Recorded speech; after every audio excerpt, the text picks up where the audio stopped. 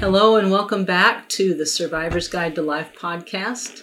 It's been a little while. This is episode 136, and I'm here with Peter, Dr. Peter Bernstein.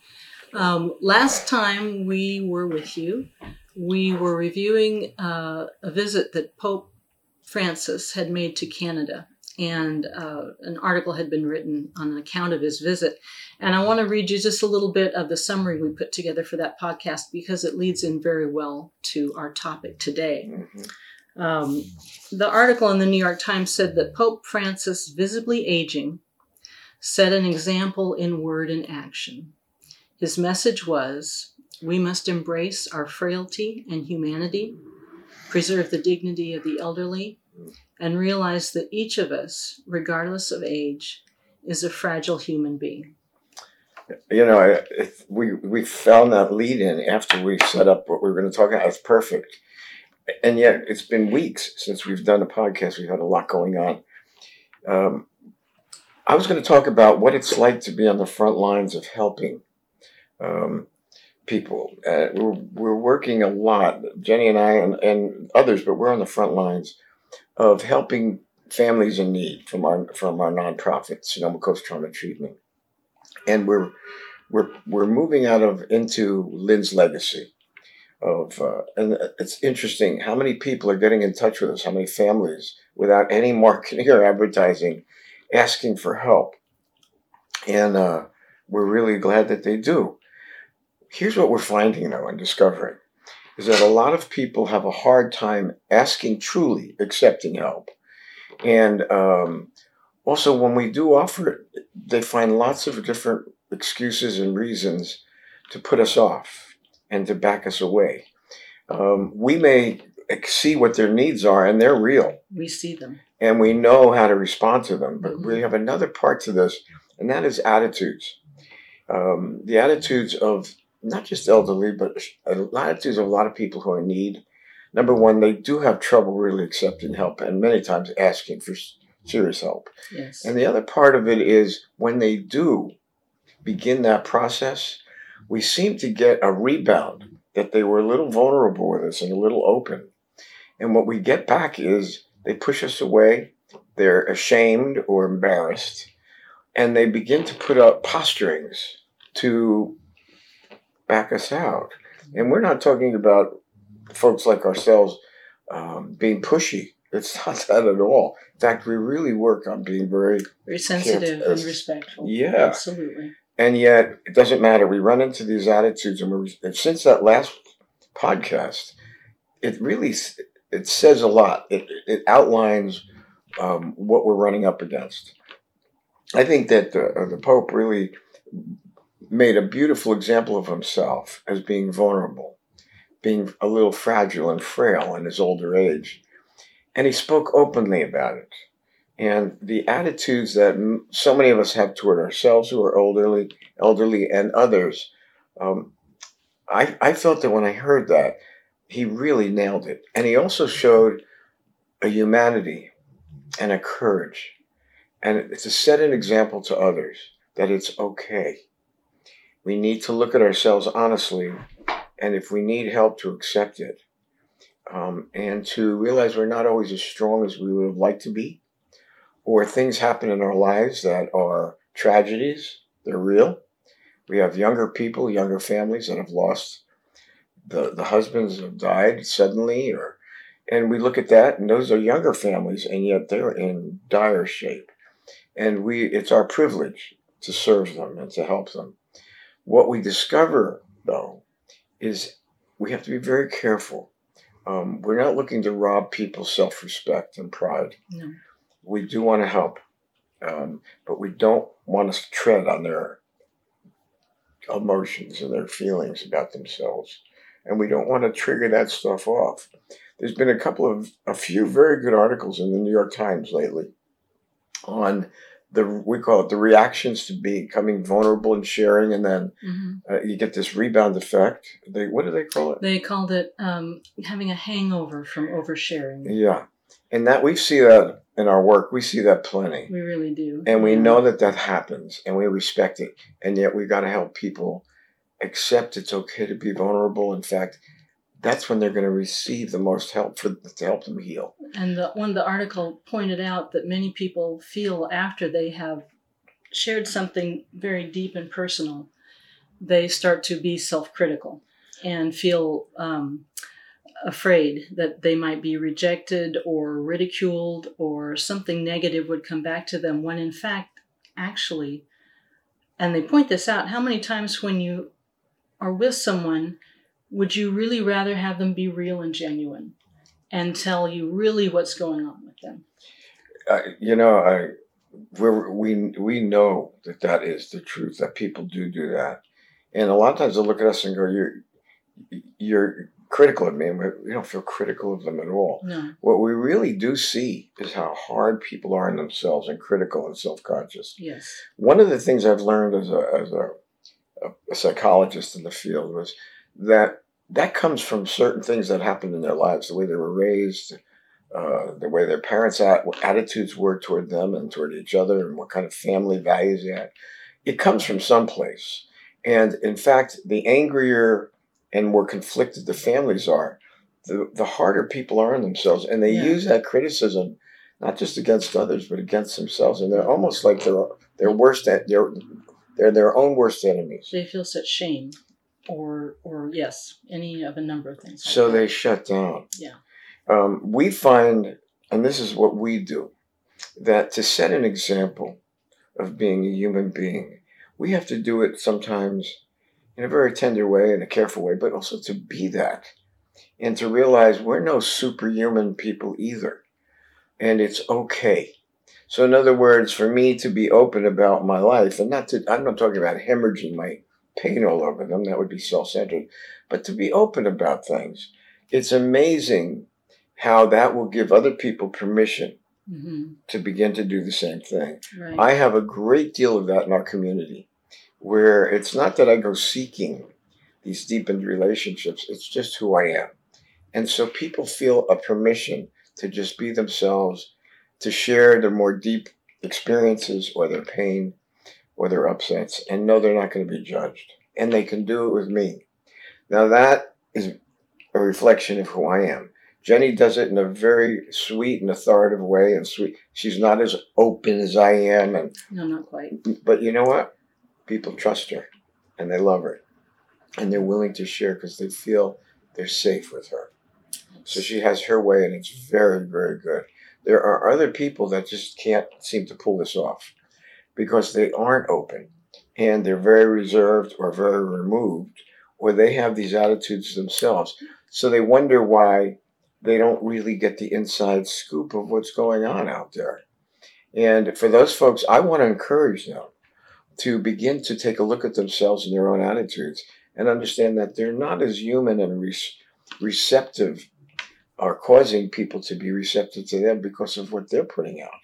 And it's for real. We see it a lot. And in the caregiving world, it's an amazing thing. What we see is it's a very, as one of our caregivers from Fiji called, it's a very high calling. And what she means is it demands so much of us to take care of others so selflessly. It also demands we are facing ourselves. It really brings it up. And if we got some bad things going on, it brings that up. Yeah. If we have pain that we haven't wanted to look at, it brings that up. If we really feel lost and inept, it brings it all to the surface. The really good caregivers know how to deal with it. There's another connection here, too, to one of the things you want to talk about today, and that is being willing to ask for or accept help. Because if you are self-critical and you aren't willing to kind of reveal or accept where you are, if you do need some help, you're not going to be able to ask. You're not going to be able to put that out to anyone, and then you're in a very difficult spot. And we are running into that. We are. The people who call us, who begin to ask, don't want us, when you really respond to it, and I'm not talking overbearingly, all of a sudden the shields go up, the barriers go up, and we know they need the help. We've already heard what was going on, or from somebody else or some other family member. So it's not that the crisis isn't happening or the need isn't happening, but they feel so self-conscious about asking for help. Their pride is on it. We're running into this with older folks. Yes, definitely. We're getting a lot of calls from people, dairy families or horse families, and the pride. Very independent individuals. Yes, and I know I'm one of those. Strong, and there's nothing wrong with that. No. It's just when it gets in the way of getting some help that's needed. Yeah. That's absolutely the truth. And I know a lot of horse people. I'm part of that world, particularly with the cutting horse world. And yet, it's an interesting thing because a lot of people with me are so open and so real. I love it. So the attitudes come down.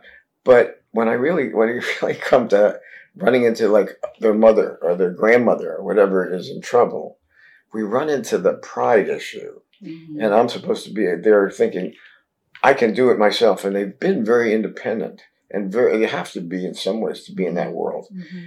And yet the time comes when we need to receive some help and assistance. And that isn't only pride. It is also having to accept aging and debilitating circumstances. That's a tough one. That is maybe even harder sometimes than pride. It is tough, I have to say. I'm one of those people that people look at me and they go, "You're how old?" And they don't believe it. Good. That makes me feel good. I don't. I go to, as an example, I hurt one of my hips and tore something on one of my horses. And I went yesterday for a surgeon evaluating, and he looked at the x-rays and he heard what my lifestyle is. And he said, "If I were you, I wouldn't do it because you're going to break what they call appliances that they put on me." They said, "It won't hold because that's what you do. There aren't many people your age that are as active and do." That made me feel so good. It relieved you. But I'll tell you what, I have my aches and pains. Yeah. And I have plenty of damage and injuries from all the years of athletics that I've been in. But you know what? It is part of aging. It's almost like all the injuries are like... You know which one's which. Exactly. This is this. This happened. Yes. And you know what? I'm one of those that goes, hey, I don't want to be old. I don't want to be treated that way, and I don't want to act that way. And you know what I find out? Lots of people feel that way, but they can't deliver the goods. I can. And I can deliver what a younger person can do very actively. And a lot of older people can't. They do physically deteriorate. Mm-hmm. So and the danger comes when someone is putting themselves at risk. Yeah. There's one thing to respect someone's independence and pride, but if someone is truly putting themselves at risk, say someone who should not be driving anymore, or any number of situations, then it really is a responsible thing for someone to step in. And we're running into that with dementia victims. Mm-hmm. For dementia seems to be an epidemic. There's a lot. And we certainly know about it intimately. My wife passed away from it over a year and a half ago. We worked with her for years. We've worked with so many people with dementia, and we're seeing it. It's like booming. There's so much of it happening. And some of the issues that come up are pretty standard. One of them is somebody's got to take the keys away. These people can't drive. We had one fellow last night, we were talking to him, and he does have dementia, and he's a sweet, good man.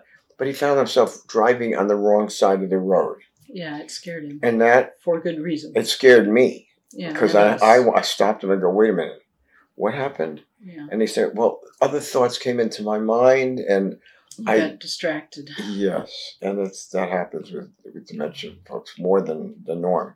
Yeah. So we're running into so many different issues that need help. They need support. And people are, like I said, they're unwilling to accept it. And they can become a physical liability to not just to themselves, to others. Someone we care about very much she's getting older. She's been a very vigorous, independent woman. And last week she fell. And we would like to get her some more help. But again, she is such an independent woman. Yes. She is not, she's very, very reluctant to accept more help. But then we see the risk that she's... Yeah, we do. Yeah. And we work in teams. What we find is that we also have to deal with the families. And there's a lot of dynamics, and they're not all so great. So as a team, they'll come and we realize we're doing the work and it's going well, and all of a sudden a family member starts coming in and undermining us. This we find a lot. And we have to begin to get tuned in and sensitive to the different dynamics of the families so we can deliver the goods and help these folks and realize, yes, we appreciate their need to be independent. And we also know the objective realities are this is a time that she needs to accept help.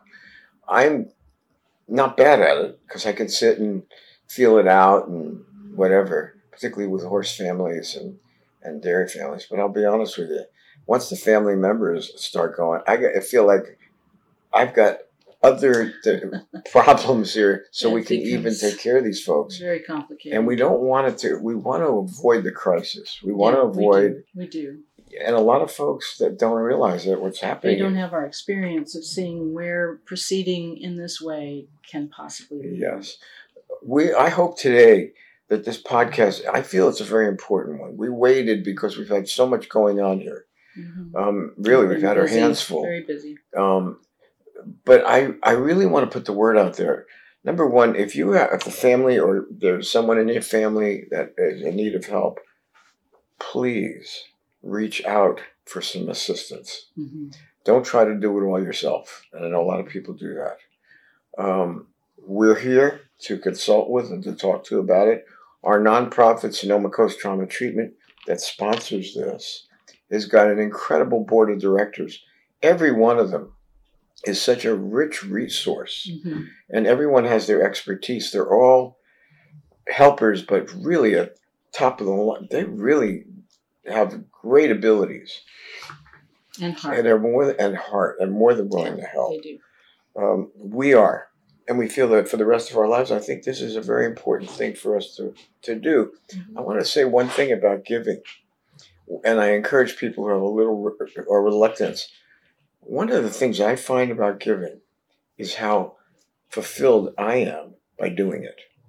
And it's not that I'm doing it for some kind of payoff. It just is something that moves me. And when I do it and I know I'm making a difference, mm-hmm. I'm the one who's fulfilled. And people thank me and for what I'm doing for them. And they say some really nice things. And I got to tell them, I'm getting as much out of this, if not more, than you are. And it's the truth. It's really important because I learned when I had needs when I was taking care of my wife and financial needs were enormous. Personal, getting more help we did it. I did everything. But I got to tell you, I learned and people came through for me. Now I can come through for others. And it's almost like a spiritual exchange. And it's an awakening and deepening of what I'm called to do in my life. Jenny's the same way. I feel the same way. And we've learned about the caregivers and what they go through. We were there, and we still are. So we want to propose to you all to listen to our podcasts, seek us out. And we're not doing it for commissions. We're not an agency. We're a nonprofit. We're doing it because we know how important this is, how deep the needs go, and the agony and torment and suffering that people go through before, if they even ask for help. We're not perfect. We're human. And we know what it feels like. And we want to be there for you. Anything that comes up along these lines, listen to our podcasts. Get in touch with us. I'll have the information on that.